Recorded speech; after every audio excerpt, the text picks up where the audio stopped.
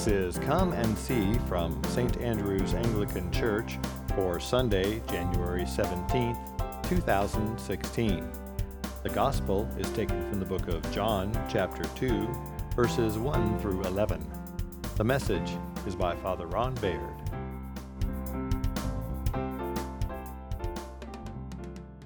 In today's gospel, we have the story of the changing of water into wine. It's a familiar story, but there are some interesting side notes to it that I wanted to talk about before we get into the meat of it.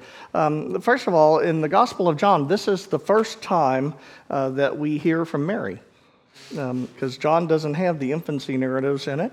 And so this is the first occasion where Mary shows up at anything, is at this wedding.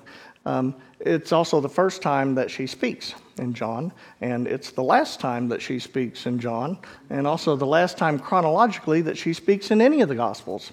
She never said anything else. Now, one reason why that's interesting is because, if you remember, John is the disciple that Mary lived with. Remember, Jesus gave Mary to him to take care of when he was on the cross.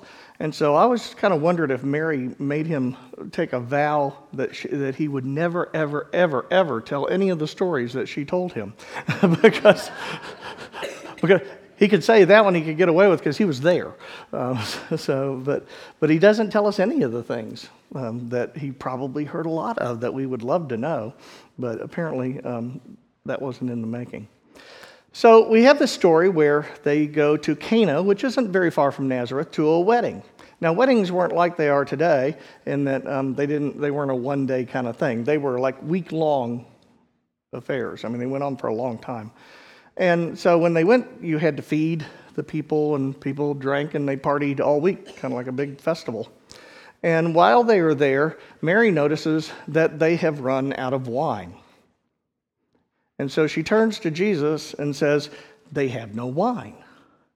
Now, this is interesting in a couple of things. One is that at weddings at this time, unlike now, in those days, the bridegroom paid for the wedding. He paid for everything, including the liquor. And so to run out of wine would be really kind of horrendous, at a wedding. But even more so, what's odd about it is that he must have planned for the people who were there. And so they have been drinking so much that they are all drunk, which we hear later from the wine steward or the chief steward later on. And they've gone through all the wine already, so they're pretty sauced. And this is the instance in which Mary turns to her son and says, they have no wine. And Jesus, in our translation, says, woman, what does that have to do with you and me? Now, I don't know about you, but if I called my mother woman, it would not have been pretty. Now, while it's not a term of endearment, even in the Greek, at that time it wasn't the kind of insult that we would think of it today. He wasn't being disrespectful. Probably a better translation in modern times would be, well, in the middle, we don't really have a good translation in modern times, honestly, but I'll tell you the only one I could come up with. But in the Middle Ages, you would say milady. And now you might say ma'am. But it's still not a term of endearment like we're really close to one another. And it wouldn't tell anybody around there that didn't know him that was his mother. And he says, what has that got to do with you and me? Because they're not the ones who are responsible for the wine. I mean, the bridegroom's responsible for the wine.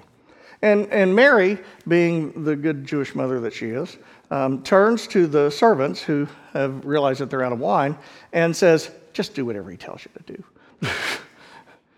I always saw Jesus going, he's trying to tell her his hour has not yet come. Now, this comes just very shortly after he's been baptized by John in the River Jordan. He's gathered some of his disciples with him and gone into this wedding. And he really hasn't come out publicly as the Messiah or in any way, shape, or form. And so we have this interesting thing where she says, just do whatever he tells you to do. Now, Jesus has a choice here, doesn't he? Do I say, who is that strange woman over there who was talking to me? Or does he decide that he's going to comply?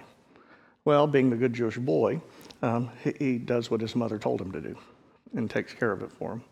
And so he says to the servants, looking around, he sees 6 large stone jars that are used for the ritual of purification.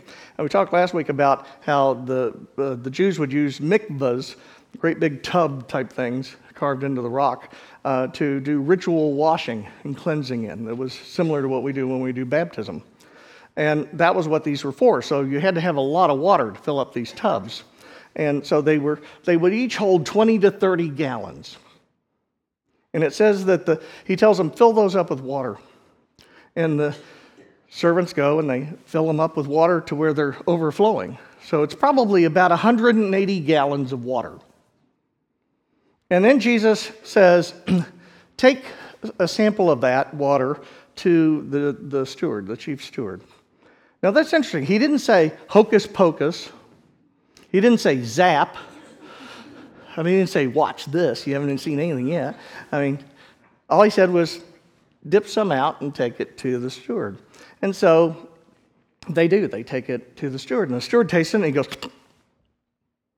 he can't believe it. He immediately goes